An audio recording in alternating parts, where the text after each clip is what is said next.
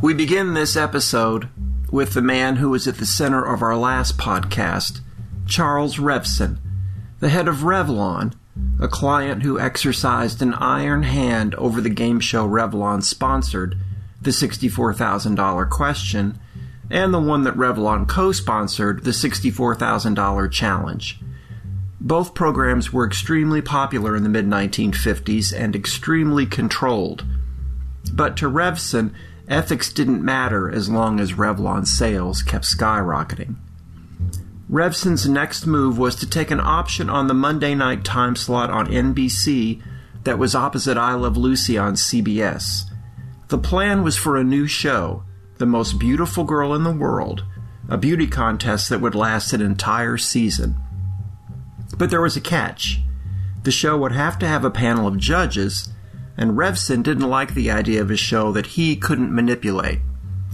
So Revlon dropped its option on the NBC time slot, and it went to a company called Pharmaceuticals Incorporated, the makers of Geritol Iron Tonic and Geritol Jr. for the kids. The company was already sponsoring a big money quiz on Wednesday nights called 21, so they moved it into the Monday slot, and 21, which will become perhaps the most notorious quiz of the quiz show scandals, begins its rise up the ratings ladder, in the process forever damaging the reputation of its best-known contestant, Charles Van Doren. I'm starting to think that maybe we should do a potluck thing. Potluck. The potluck is going really great. A potluck? Seriously.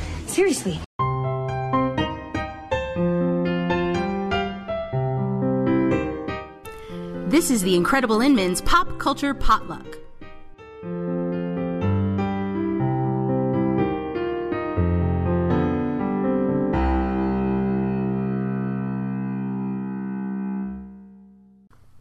Welcome to the Potluck. I'm David Inman. This is part 2 of our season finale on the quiz show scandals of the 1950s, and in this episode we turn to 21. 21 premiered in the fall of 1956, coming to TV in the wake of the success of the $64,000 question, which we dealt with in our previous episode. But where the rigging of the $64,000 question was subtle, much of it based on writing questions to fit the knowledge of the contestants, the producers of 21 deliberately directed contestants to take dives, or to purposely answer questions incorrectly, or to purposely tie game scores to keep the suspense growing from week to week. They were even told when and how to hesitate before answering a question, or when to dramatically dab sweat from their brows. It didn't begin that way, according to the show's MC, Jack Barry.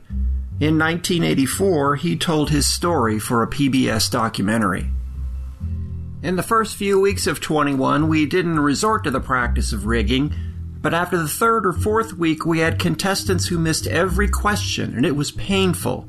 And the sponsor and the advertising agency called and said, "Don't ever let that happen again."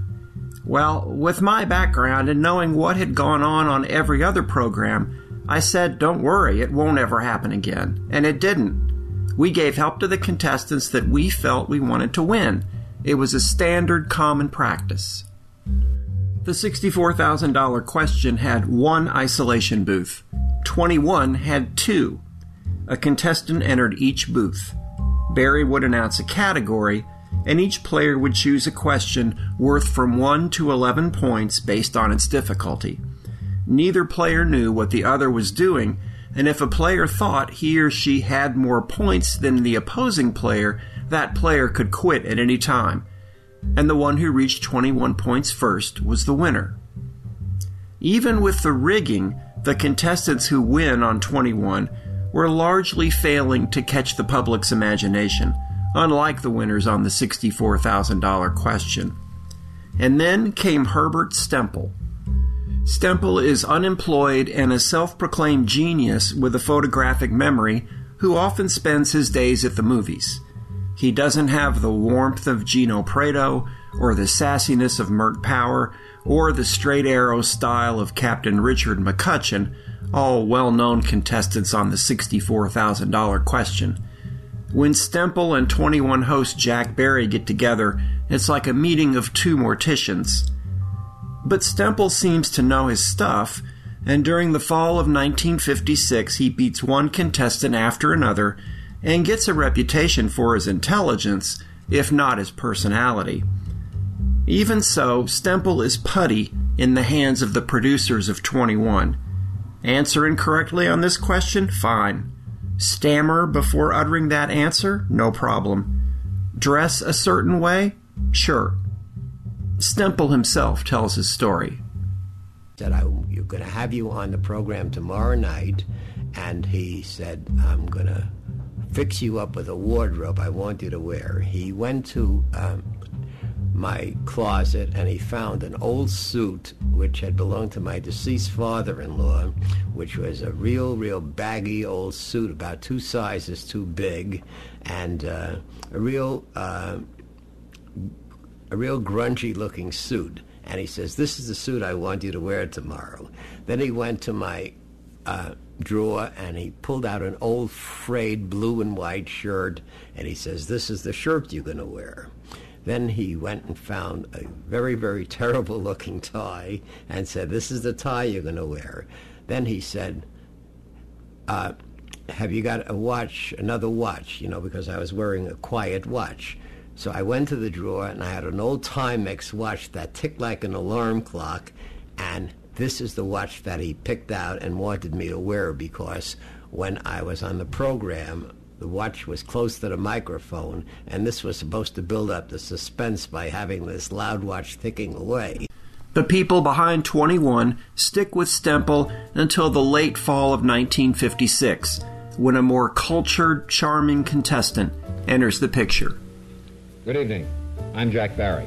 Tonight here on 21, Herbert Stemple, our 29-year-old GI college student, can win $111,500, the highest amount of money ever to be won on television. But to do this, he's risking much of the money he has won thus far. So right now, let's meet our first 2 players as Geritol, America's #1 tonic, presents 21. From New York City, Mr. Charles Van Doren, and returning with $69,500 from Forest Hills, New York, Mr. Herbert Stemple. From that moment on, Herbert Stemple knew his days were numbered. The first time I ever saw Charles Van Doren he was waiting in the wings across from me, and I made it my business not to talk to anybody, behind the scenes. But once I heard his name was Charles Van Doren, I immediately knew the name Van Doren, and I assumed that I was going to be a cooked goose, that they were grooming him to take my place. I just had a feeling, in other words, that I had just about reached the end of my rope, so as to speak, and they were planning to bring this guy in as the new champ. What was it about him that you thought they saw? Just the name. I knew who the family was, of course. His uncle, Carl Van Doren, wrote a definitive biography of Benjamin Franklin. His father, of course, Mark Van Doren, was a Nobel Prize winner and a professor at Columbia University. His mother, Dorothy, I had heard of also. I knew it was a very preeminent literary family, and I just felt that they were grooming me to take the fall. Charles Lincoln Van Doren will settle into a long stay as the champion on 21, but not before he and Herbert Stemple dueled to a tie in several rigged games, carrying on the suspense and the high ratings for several weeks. Van Doren finally defeats Stemple on the 21 broadcast of December 5th, 1956. It comes down to one question for Stemple, one he knows almost as well as his own name. It's about one of his favorite movies, Marty, but he is told to answer incorrectly. Herb Stemple, you have 16 points. The category is movies and movie stars. How many points do you want to try for from 1 to 11? I'll try 5. Which would give you 21 points if you get this right, and you will be the winner again. Because this is a critical moment, if you need some extra time, you can have it. You ask, let me make it sure again, you asked for 5 points. All right. What motion picture won the Academy Award for 1955? You need some extra time to think about it? I sure do. I'll tell you when your time is up.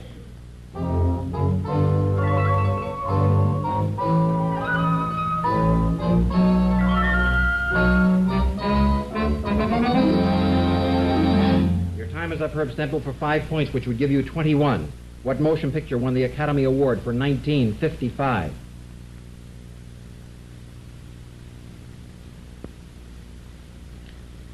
Sure, it's not on the waterfront, but that's the only film I remember.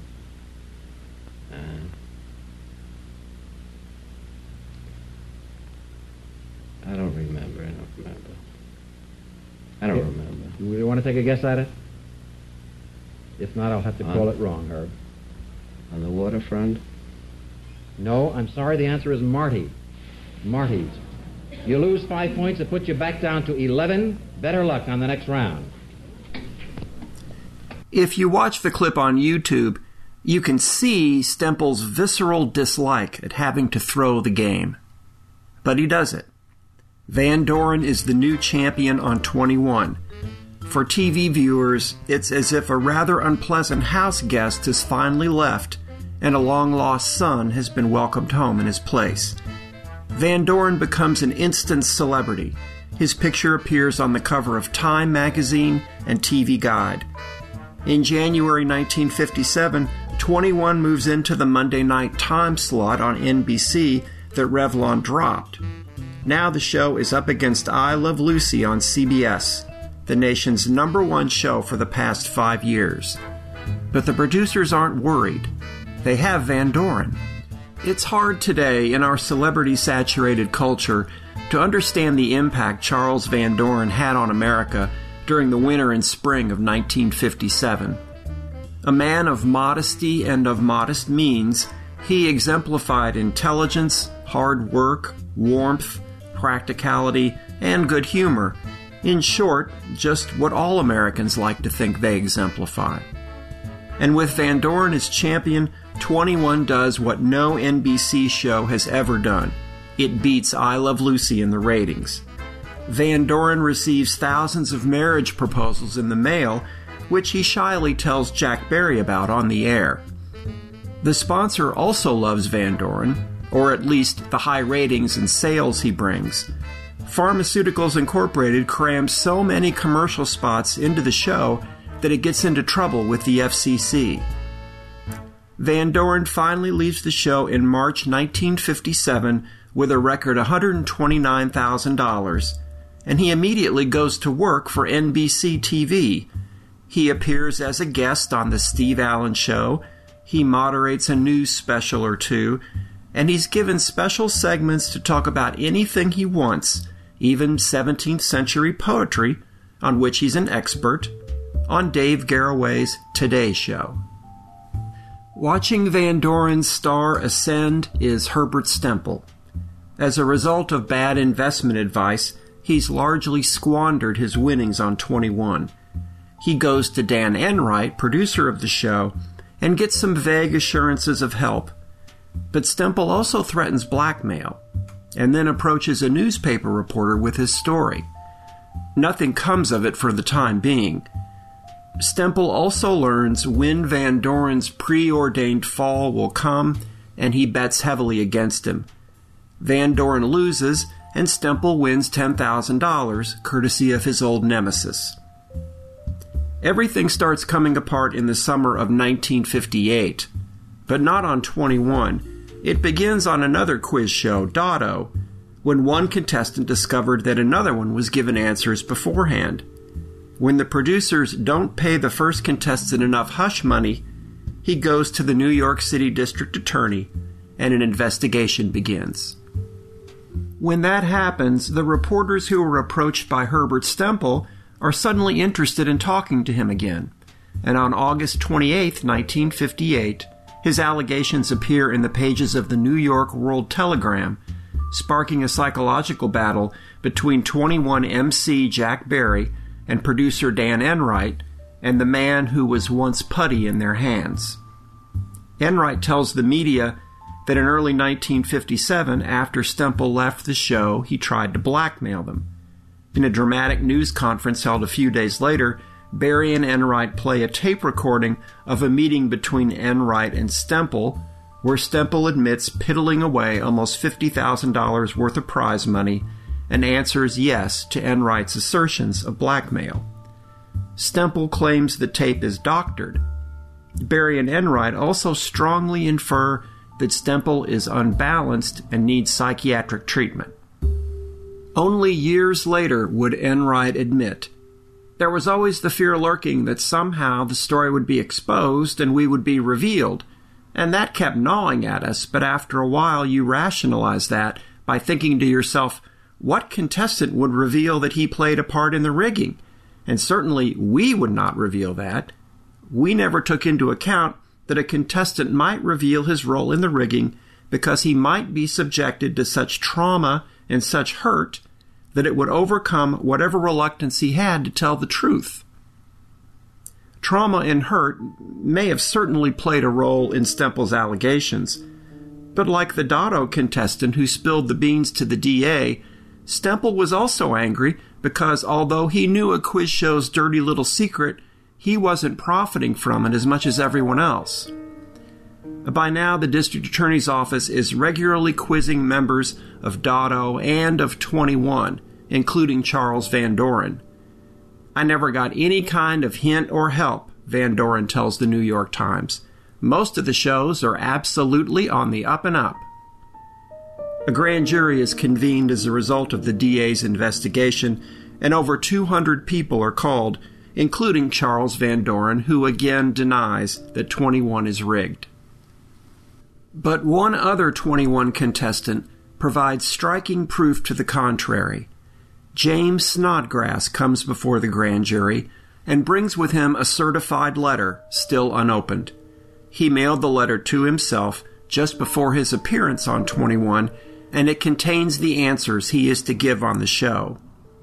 The jury opens the letter and compares the contents to the show which aired a few days after the letter was mailed, and the information is a perfect match.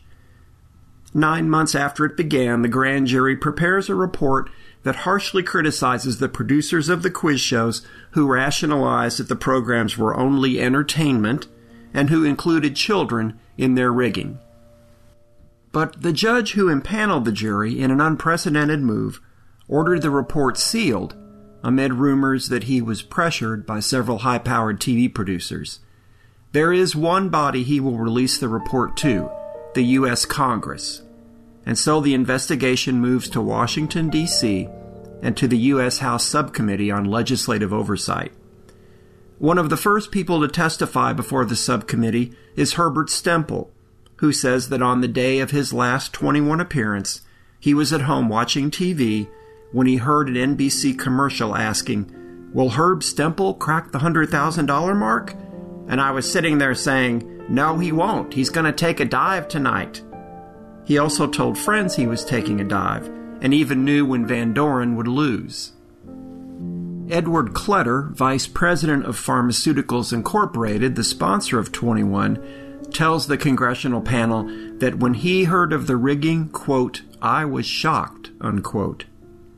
Dotto player Antoinette Hellman comes before the panel and says, "I was perfectly blithe about the rigging. They were having a happy time. I was. Everyone was." A congressman asks her if she thought there was any difference between a battle of fists in a sporting contest and a battle of wits on a game show. "Well," she replies, "most boxers don't have sponsors."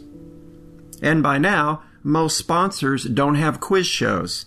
The $64,000 question, the $64,000 challenge, Dotto, and 21 have all been canceled.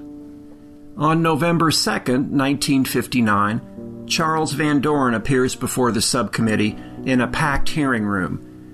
We don't have film of that appearance, but the 1994 film Quiz Show, directed by Robert Redford, dramatized the story. In the film, Van Doren is played by Ralph Fiennes, and the words he speaks before the subcommittee in the movie are Van Doren's own. I would give almost anything I have to reverse the course of my life in the last year. The past doesn't change for anyone, but at least I can learn from the past. I've learned a lot about life. I've learned a lot about myself and about the responsibilities any man has to his fellow men. I've learned a lot about good and evil. They're not always what they appear to be. I was involved, deeply involved in a deception. I have deceived my friends, and I had millions of them.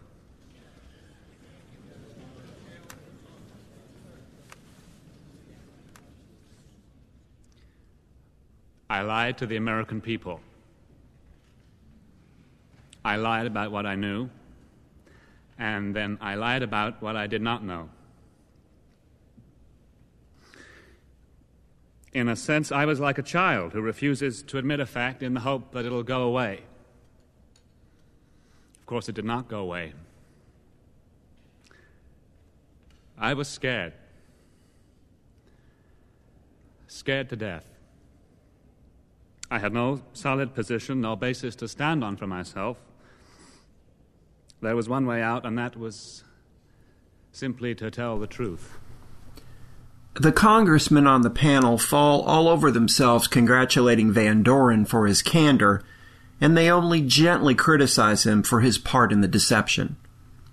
But that afternoon, he's fired by NBC and by Columbia University.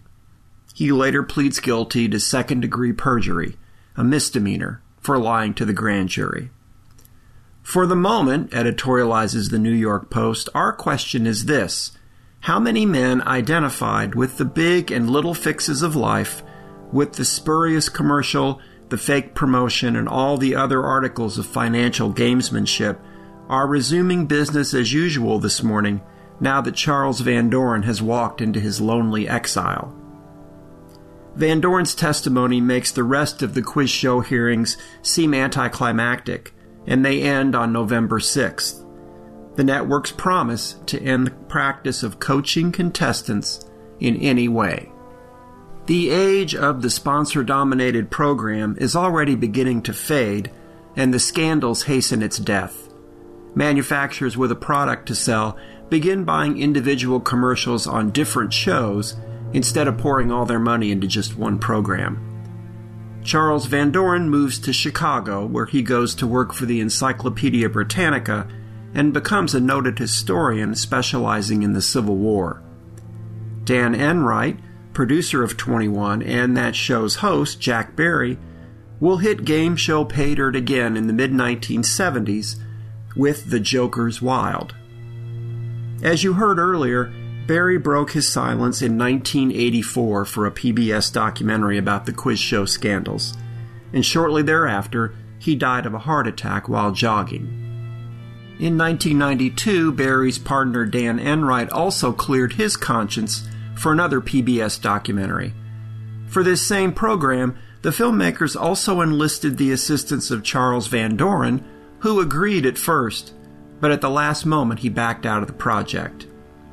He also turns down a chance to be a consultant on the movie Quiz Show, despite an invitation from director Robert Redford and an offer of $100,000. The movie is released in the fall of 1994, and it reignites interest in the quiz show scandals and in Herbert Stemple, played in the movie by John Turturro. Van Doren refuses comment about the film, except to say that he enjoyed Turturro's performance. Stemple, on the other hand, basks in the limelight again. He's interviewed on Entertainment Tonight and on the same Today Show on which Van Doren had been a regular. For a taping of NBC's Late Night with Conan O'Brien, Stemple returns to Studio 6A, where 21 originated, and challenges Van Doren to a rematch. The years pass, and Van Doren remains quiet.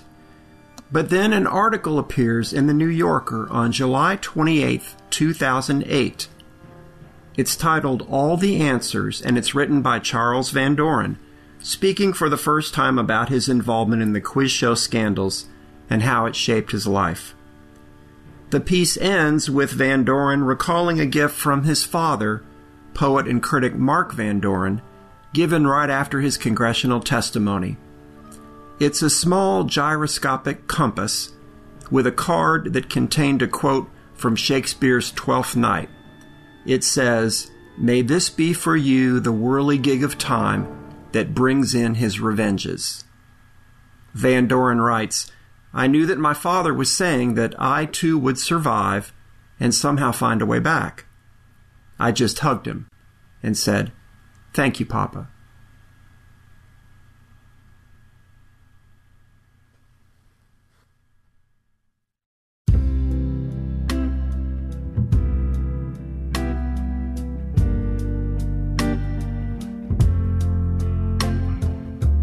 The Incredible Inman's Pop Culture Potluck is written, researched, and narrated by me, David Inman. Thanks for listening. Please consider subscribing to us and rating us on iTunes. It helps other people find the show. If you followed us all through our first season, special thanks to you.